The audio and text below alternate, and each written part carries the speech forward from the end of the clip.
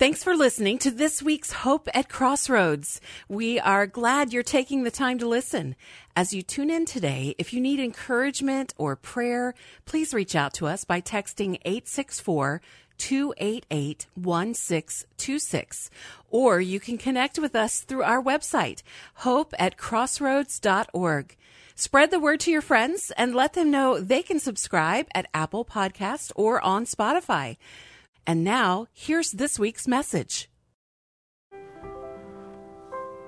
Amen. Would you pray with me this morning?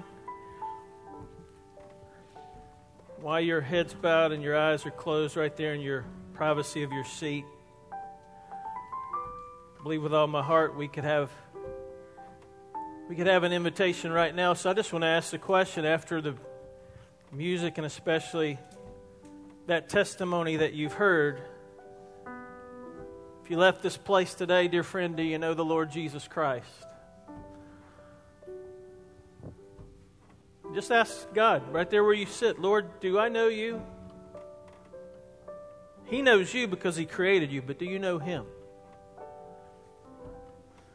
Maybe this morning you've realized I need that relationship with Jesus. In just a few minutes at the close of our service, you'll have an opportunity just to indicate that. But maybe right now in the privacy of your seat, you just like to say, you know what, I'm not sure. I know that I need that relationship with Jesus. That's what's missing in my life. If that's you this morning, would you just slip up your hand so I can pray for you? Not going to embarrass you today. You just say, I need to know the Lord Jesus Christ. Father, we give you this service. We pray, Lord, that you'd be honored through what's preached, that you would honor the preaching of your word, and you'd speak to our hearts today in Jesus' name. Amen. Amen. If you've got your Bible, I want to invite you to turn to 1 Timothy as we continue our study, 1 Timothy chapter 6. While you're turning there, let me say thank you so much to our praise team and our musicians, and wanted to thank you. I love you and Bob. Thank you for that testimony.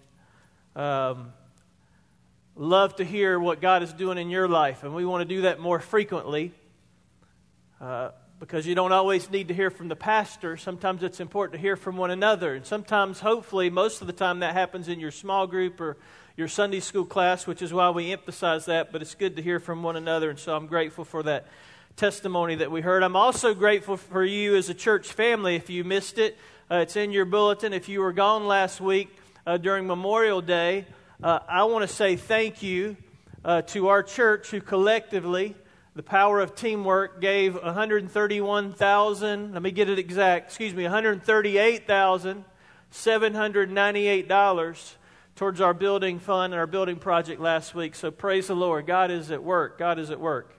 And we follow Him. We follow Him. 1 Timothy chapter 6.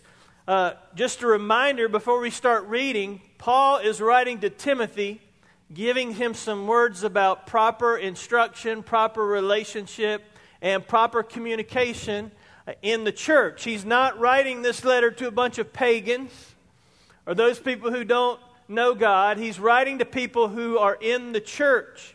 And it may surprise you, some of the things that he says, you may have the reaction that I had as I read some of these verses. Wow, you have to tell church people this stuff? Yeah, you do. Some of you are shaking your head. That doesn't surprise you at all. Yeah, you've been around. You've been around. I know. Reminds me of that book I saw at Barnes & Noble. Everything I learned about cussing, fighting, and quarreling. Playing church softball. You seen that book? Oh, yes. So even in the church we need some help. We need some instruction. And so Paul is writing to Timothy and he gives him some instruction. So let's read these verses together, and as you know me, I'll probably stop along the way and just make some comments, and then we'll get into the bulk of what God's Word has to say to us. Chapter 6, verse 1. Paul says, "Let all who are under the yoke as slaves regard their own masters as worthy of all honor, so that the name of God and our doctrine may not be spoken against. And let those who have believers as their masters not be disrespectful to them because they are brethren, but let them serve all the more because those who partake of the benefit are believers and beloved. Teach and preach these principles. Let me stop right there because I have some friends as I was sharing this, those first two verses were this week, and they immediately asked the question, so see there in the Bible, is the word slavery? Yes, indeed. It is right there. And there's a whole message that we could preach about why there's slavery, why does it mentioned in the Bible. Some of you will know this, but anywhere you have inequality and you have exploitation and you have humanity, you're going to have things like slavery. Slavery exists for those of us who had the opportunity to go out to the third world. Slavery exists in the third world. Slavery exists in the first world. Slavery exists in the United States of America. We just don't call it slavery. So anywhere you have depravity of man and sin, and you have inequality and exploitation, you're going to have slavery. And slavery existed in Bible times. Christianity actually arose amongst slavery when slavery was commonplace. In the Roman Empire, scholars tell us, there were probably close to 60 million slaves in the Roman Empire. And what's interesting is some slaves held privileged positions. Some slaves, when they went to church, they may have been a leader in the church, and yet their master may not have been a leader, which caused some very interesting things going on even in church life. So the Bible does not endorse slavery. As a matter of fact, if you read the Bible in its entirety and don't pull things out of context, you'll discover that Jesus, along with Paul and other writers of the New Testament, they believed this very central truth. They believed that when people were transformed by the gospel, things like racism and things like hatred and greed and class status, those would go away in light of the gospel and slavery would eventually be eliminated.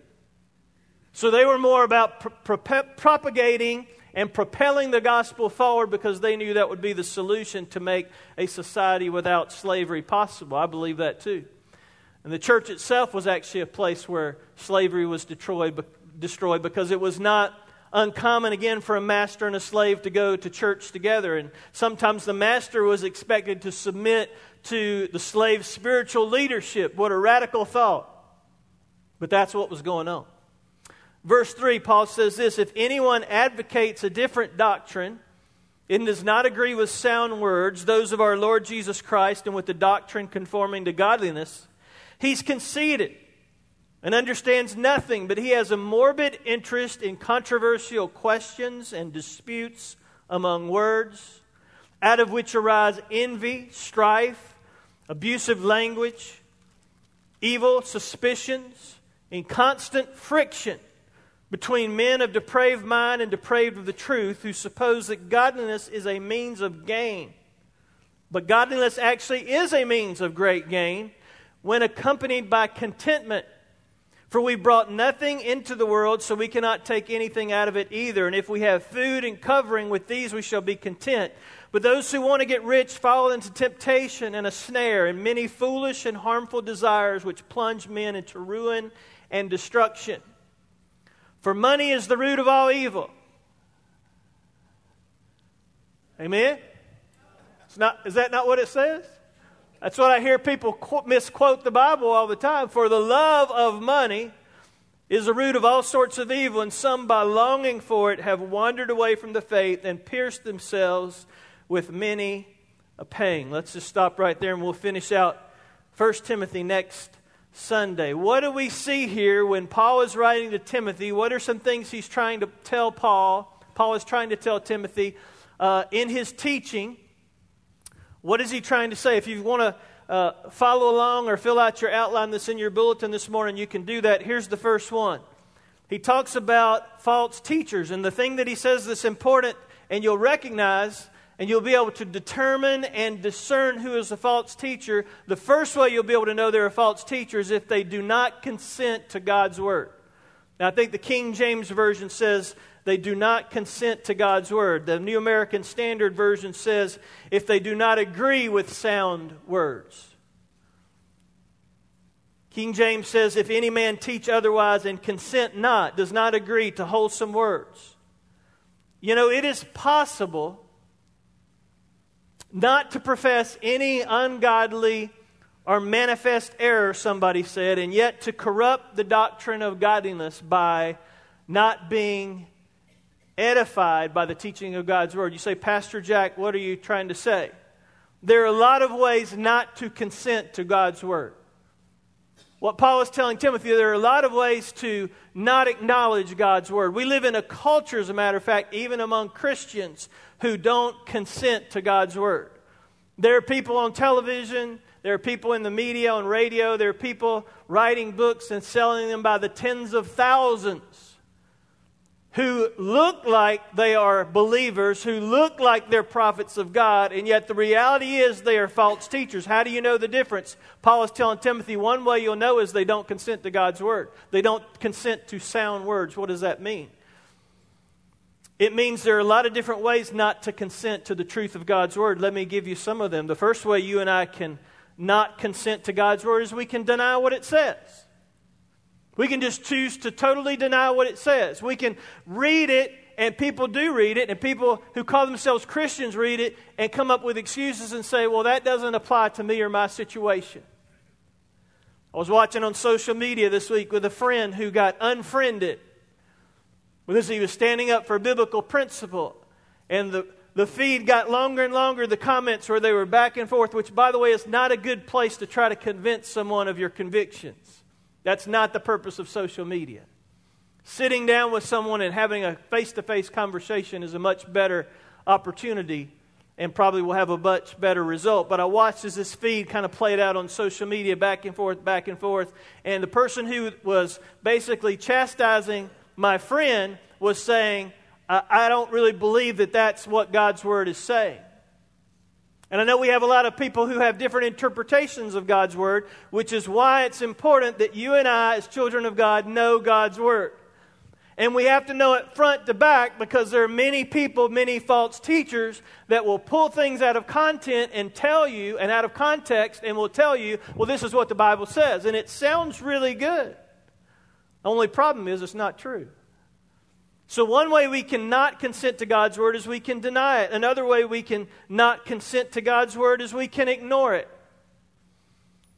And you know by now I like to write down questions in my notes as the Holy Spirit prompts my heart. And one of the questions I wrote after recognizing that one way we cannot consent to God's Word is ignoring it was this question for myself. How much time am I spending in God's Word? Ignoring God's Word is not consenting to God's Word. And church family, hold me accountable as I hold you accountable as one of the pastors of this church. If you and I are consuming social media and other media content 50 hours a week and we're consuming God's Word 5 minutes a week, guess who's going to win? Not Christ in you, the hope of glory, but the enemy. And that's what's happened. You have a lot of people who claim to be Christians who even publish and promote things from pulpits in churches because they have filled themselves with what the world says, and slowly but surely, like the frog in the kettle I've talked about before, they're slowly moving away from what God's Word actually says. It doesn't happen overnight. Most pastors that I know, most preachers that I know want to preach God's Word. They want to be 100% accurate. They want to honor this book. They want to make sure they preach it right. But if you're not in God's Word consistently, you will start to do what Paul is warning Timothy about. You will see people that are not consenting to God's Word. Another way is to kind of explain God's Word away. Well, God said that for that time. That really doesn't apply to right now. There are some things where that's the case. There are some things where that's not the case. Say, Pastor, how do you know? You got to get into the Bible and read it. Some people will try to twist God's Word. It's another way not to consent to God's Word. They will twist it and try to use it to serve their own debates and disputes. And here's what is very scary in our North American culture, especially in the Bible Belt, the buckle of the Bible Belt in the South where we happen to live, and there's a church on every corner. What's very scary to me is that we can be so surrounded by God's truth, we might even memorize God's Word and memorize the Bible, and it not have an effect on our life that changes the trajectory of eternity. So we got to get into God's Word. We can't ignore God's Word. Curiosity or interest in God's Word, by the way, without submitting to God's Word is very dangerous. And we see it played out in our world. And so he says, Timothy, if you want to know the false teachers, look for those who are not consenting to God's Word. But he also says you'll recognize them by another characteristic. He says this in verse 4, they will be conceited. You ever know anybody that was conceited? Proud, arrogant, ignorant. It's interesting that those most proud sometimes know the least. Paul actually talked about this to the church at Philippi. In Philippi chapter 2, verses 3, he was even telling the church at Philippi they were apparently struggling inside the church. Remember, that's who he's writing to, Christians and believers. Apparently, they were struggling with the same thing because he said to them, don't do anything out of selfish ambition or conceit. Philippians chapter 2. Selfish ambition, of course, is when we try to do things for our personal gain, but conceit is actually altogether different. It's still based on selfishness, but conceit is an act based on an exalted view of ourself, our own importance, that we just think we're all that. And we're special. We don't need to know what anybody else has to think. And what conceit does is it causes us to gaze endlessly at ourselves, admiring who we are, being impressed with ourselves, and putting our attention on us and ignoring our neighbor. And you see that not only among pastors and ministry leaders across the country and the world, but it trickles down into the church. When I used to go travel a lot and visit churches, you could determine very quickly the characteristic of the pastor by the characteristics of the congregation. And when I would walk into a church and visit and see the congregation humble and in humility and hospitable and greeting and loving and all that, I could just tell, wow, the pastor must be a very loving person. But those that kind of would stay to themselves and sit in their seat and act like, well, who is this person coming into my church? Those are the people that I could determine really quickly. I know what kind of pastor you got. Conceited. What causes us to be conceited? Thinking about ourselves, as Paul says elsewhere in one of his other letters, thinking of ourselves more highly than we ought. But then Timothy hears more words from Paul. He says, not only is this person going to be conceited and understand nothing, but he will have a morbid interest in controversial questions. Morbid interest in controversial questions and disputes. In other words, Paul's saying you will see these people get off on, I like to say, majoring on the minors, little things that are molehills that all of a sudden turn into mountains that really don't affect the eternity of a person or a church or a soul or a situation, but they'll get focused on all these little things that don't matter and they will start to quarrel about them. They will actually, the translation there literally says, when he says a morbid interest, the original language actually says a sick fascination. That's all they want to talk about. A sick craving for those things that don't matter. And what we know to be true in every church, every ministry, every organization, this principle that Paul is sharing with Timothy is true throughout life, in every club, in every organization, in every business. If you have people in those businesses that want to quarrel and get so just obsessed with trivialities and things that don't matter, it's destructive. And that's what Paul is warning of. Years ago, I mentioned the other book at Barnes & Noble, Leslie Flynn. If you want to pick up another great book for reading, you're on vacation maybe, it's called Great Church Fights. Isn't that just a great name for a book?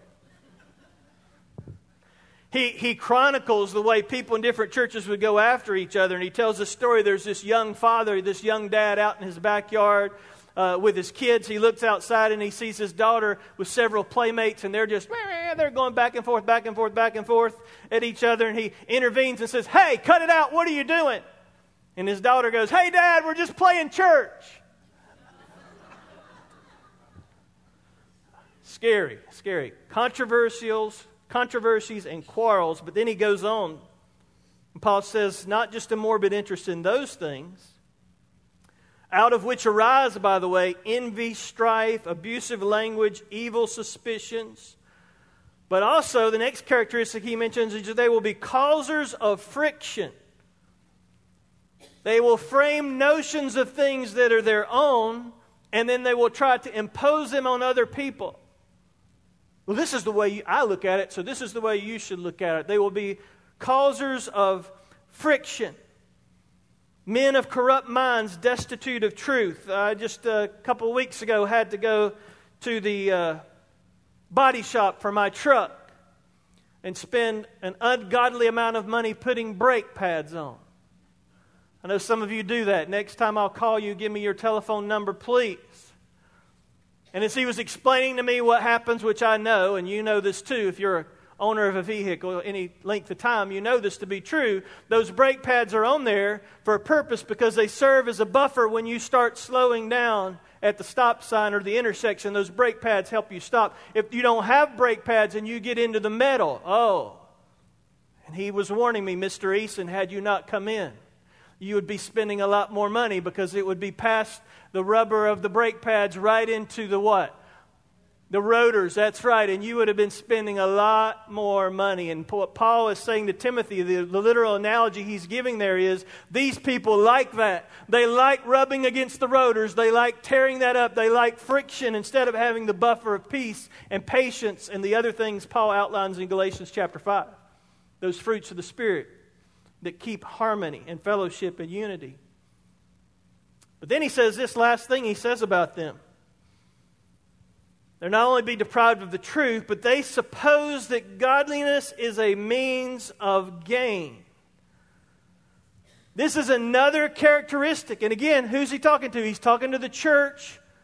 And he's also talking about false teachers or leaders or ministers or pastors or teachers. And he's saying, look, if you want a characteristic of those that are false teachers, they will be treating godliness as a means of gain. And I'm telling you, church family, of any time I've ever seen in my lifetime in church history on the planet, this is the day where people are standing up proclaiming Jesus. And a lot of them who are doing so is so that they can have great gain, so that they can have their entourage follow them along and carry their briefcase as they come into the church office, and they can have their fancy vehicles and they can have their jets so that they can fly around the country and share the love and the gospel of Jesus Christ. Am I saying those things are wrong? Not necessarily. But you better watch out. It depends on their motive. It depends on what their passion is. And if they're motivated by desire for wealth and comfort, Paul is telling Timothy, watch out for those people. If their desire is more for wealth and comfort than sharing the truth of the gospel with people that they serve, watch out. And we see it, and you see it. It's really sad, to be honest. It makes me very upset, to be honest. Okay, I'll be even more honest. It makes me angry sometimes to see these people. Because what they do, and what happens oftentimes, is they present Christianity is based on what you will gain by following Jesus. You better read your whole Bible, because everywhere I hear about Jesus, and when he was talking to his disciples, he was talking more often about what it's going to cost you to follow Jesus. Many times he said it will cost you your life. Take up your cross and follow me. And yet the world likes to put an attractive spin on that. Why? Because it gets people to show up. And if you and I or any pastor or leader starts to market the gospel in a way that it becomes a product that's going to fix every life's problem, that's a false teacher. Now, I will readily admit, as even we heard in our testimony this morning from Wanda, when God shows up, he intervenes and he changes things. And praise God, sometimes he fixes things. And sometimes where there's no peace, he brings peace and comfort. And sometimes where there's terror, he brings joy. But sometimes he doesn't fix everything. And some of you know that because you've lost loved ones, or you've gone through challenges, or you've lost a job, and you look back on that situation and go, where was God? Or we see tragedy and we go, where was God? Does that mean God's not there? As Joey said, no, God's here. So we have to be careful as leaders. We have to be careful as Crossroads Church that we don't tell everybody who's looking for Jesus, well, if you come to Jesus, life's going to be great. Because you know what happens? When that runs out and they realize that's not true, they go try the next product or the next brand down the street. I tried that Jesus stuff. That don't work. So I'm going to go over here and try product number 2. Jesus never promised us life was going to be a rose garden. He said, I will be with you. I will never leave you, never forsake you. Till the end of the age, I will be with you. You can count on me. I will be with you. I will give you the peace that passes all understanding. I will be your lamp unto your feet and light unto your path. Those are promises you can take to the bank because that's what God's Word tells us. And so these people who have this sales approach where they take the focus off of Jesus and they put it onto other things, Paul is warning Timothy, be careful.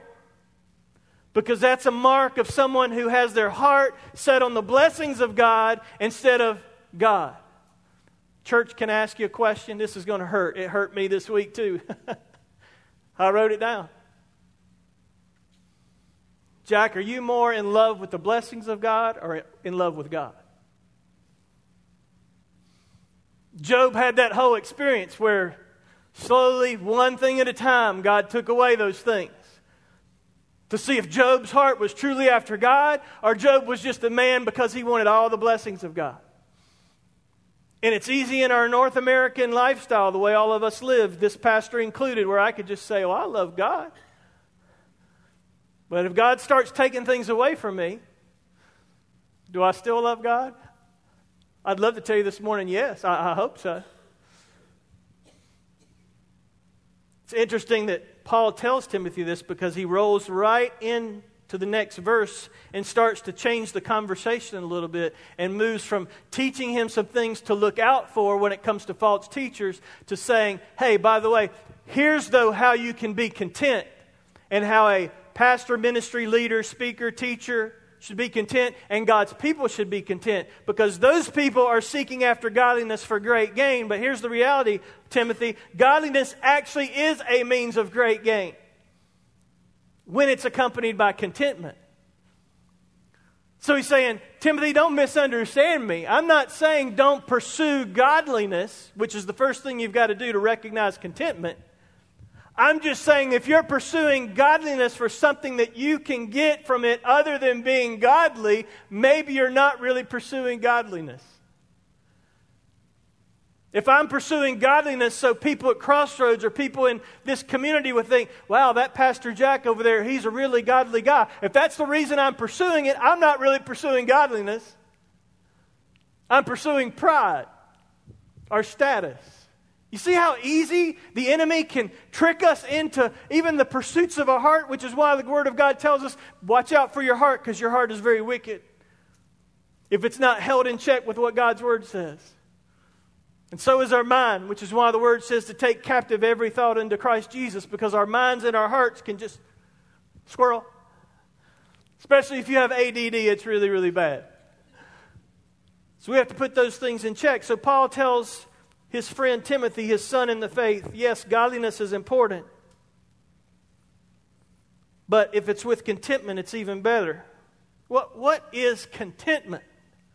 I struggled with that this week because I was thinking, what is contentment? Contentment. Because I've had some friends ask me over the years, are you content?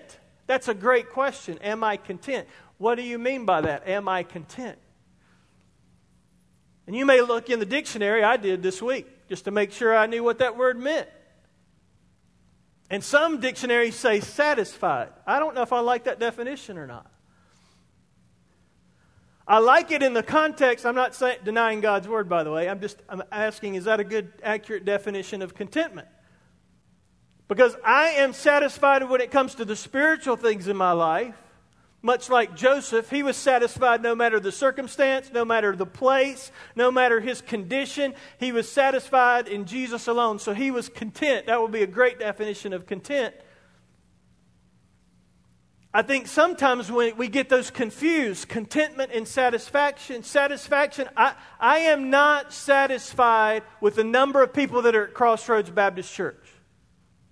Because there are more people in our community that need to know the gospel.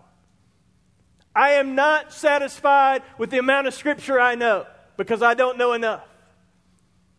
So that's more status quo. That's not really what Paul is telling Timothy. Paul is saying contentment is different. Contentment is the ability to have joy no matter the circumstance you find yourself in. Again, much like Joseph, it's that inner peace that you have in your soul and your heart, no matter the situation, circumstance, or place God has put you in. And it's essential to make it through life, by the way. Contentment is essential. Paul would not tell Timothy and instruct him to do something that was impossible. Godliness, he said, is a means of great gain when accompanied by contentment. And what I've discovered and what Paul tells Timothy is you can only be content when you're trusting the Lord with the future. And so you've got to pursue godliness. But the second thing that he says there, godliness actually is a means of great gain when accompanied by contentment. He reminds in verse 7, we brought nothing into this world. We can't take anything out of it. What's he saying there? He's saying you've got to recognize this. The second thing about being content, recognize everything belongs to God. The reason that we need to learn that is because he just said you can't take anything out of the world. Not to be morbid, but you and I have never seen a U-Haul behind a hearse. You've probably heard that before. You can't take it with you. We are great at accumulating as much as possible, but the reality is when you and I leave this planet, all of our stuff is going to be passed to somebody else. And you may have some children in line who are going, I know it, I'm ready. It's just stuff. It's going to pass by. We can't take it with us. Everything that we have belongs to God. That's a hard concept to get into our hearts and in our minds because our culture, our consumer culture, feeds us to be discontent.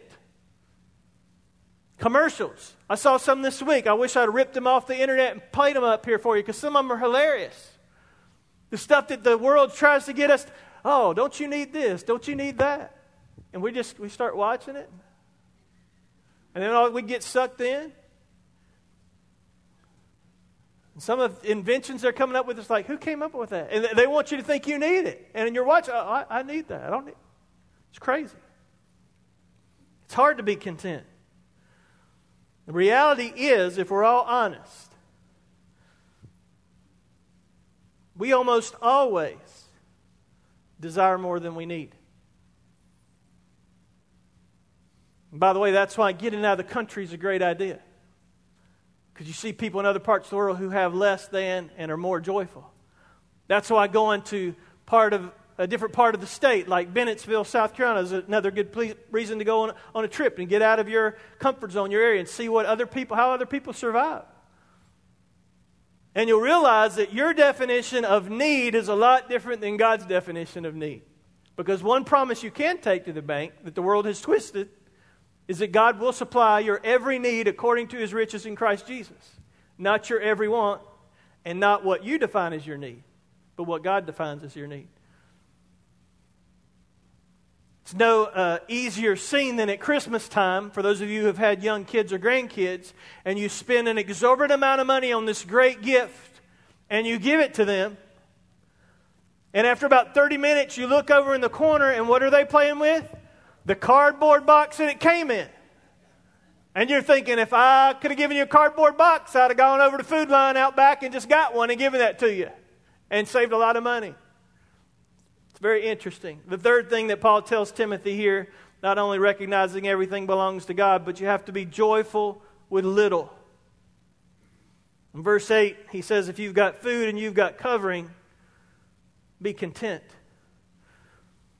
If you've got food and a place to sleep, be content.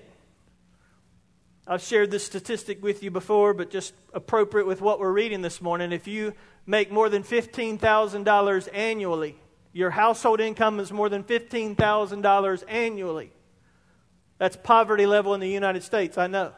But do you recognize that's in the top 5% of wealth on the planet? Let that sink in. I know, it blows my mind. Joyful with little. It's easy for you and I to say, well, I'm content, I'm content.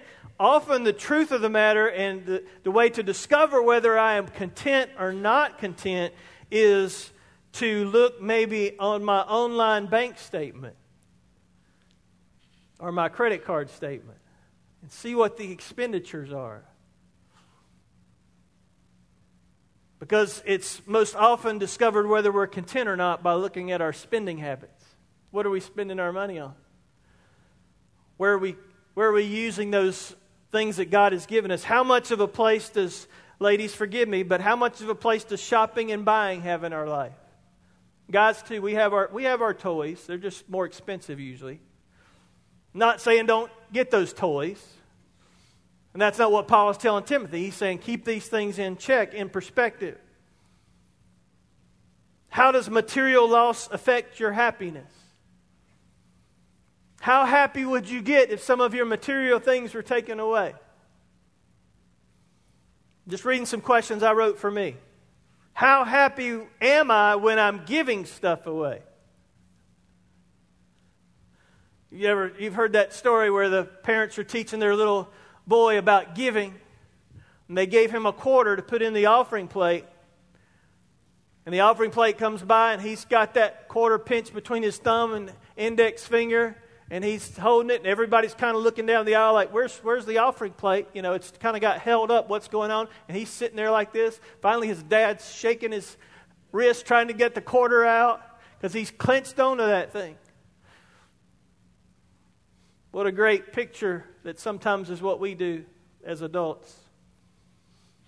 And the reality is what Paul is trying to tell Timothy is if you want to be content, you have to trust God to be your provision. Boy, we are living in a world right now, church, where if you're watching the TV, and I would suggest cutting it off, where the world is just going to ramp it up. They're going to try to get you and I so terrified and so scared of the future that we're going to start forgetting a lot of those verses I quoted about God is with us, He'll never leave us nor forsake us. Greater is He that is in me than he that is in the world. They're going to try to get us to forget all those verses because they're going to try to get us consumed with what's happening with money and inflation in the world. I'm not saying those things are unimportant. I'm not saying stick your head in the sand and be oblivious to it. I'm just saying keep all those things that you and I are hearing in the media in check with what this book says. I already cheated and I already read the end of the book and I already know who wins. If you don't know who wins, come see me after the service and I'll tell you, we believers, we win. We win. I hope that you know the Lord this morning, because if so, you're on the winning team. Would you pray with me? Father, I pray this morning. I pray for myself. Would you help me be, God, a person who truly knows content?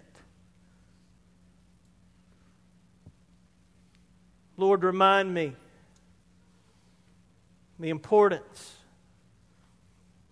of teaching the truth of your word, because we live in a world where there's so much false teaching. I pray for these friends in this room, those who are teachers, small group leaders, Sunday school teachers. What a responsibility. Give us your wisdom as we share your word, that we would never be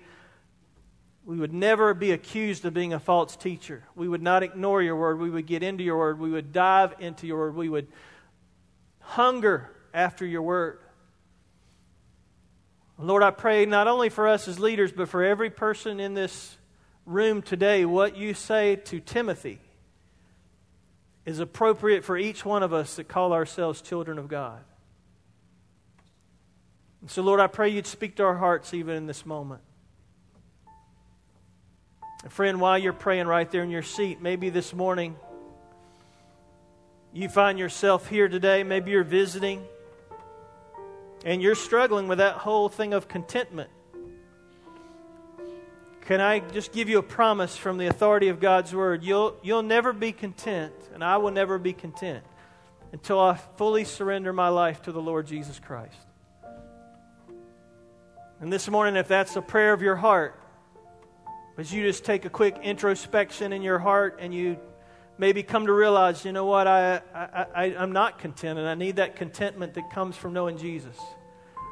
If that's you this morning, in just a minute, my friend Joey is going to lead us in a song of invitation, a closing song for our service. And when he does, I just want to invite you to come down, let me shake your hand, meet you, greet you, pray with you. I'll tell you how you can come to know Jesus. It's very simple. It's just calling out upon the name of the Lord. Saying, Lord, save me. Forgive me my sin. Come into my life. I give you control of my life. If that's the prayer of your heart, in just a moment as we sing, I want to invite you just to let that be known this morning. The rest of us, church family, maybe you, this morning, you have been wrestling with this whole contentment thing, and you just need to come to the front and bow on these steps and treat this as an altar. That's what it is. And pray this morning and say, God, help me. Teach me. Show me how to be content. Whatever it is God's doing in your heart today, I pray that you'd be obedient to what He's telling you to do. And Lord, I pray you'd have your way during this invitation time in Jesus' name. Amen. Amen. Would you stand with me? If you need to respond this morning, I'll be here to greet you. Love to just receive you this morning. If you're visiting and you want to put your roots down here at Crossroads, love to have you come join us. Let's sing together.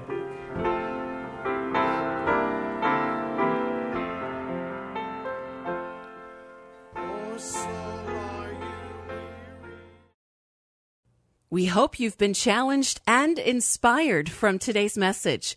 You can find out more about the message you have heard today by visiting our website, hope@crossroads.org. If you live in the upstate South Carolina area and you're looking for a church home, we hope you'll come by and visit sometime. Details about our church and service times can also be found online. In addition, we want to invite you to check out some of the great items at our website that will help you, or you can give as a gift to a friend. Devotionals and other resources are all available at hope@crossroads.org. Thanks again for listening, and we hope you will tune in again next week.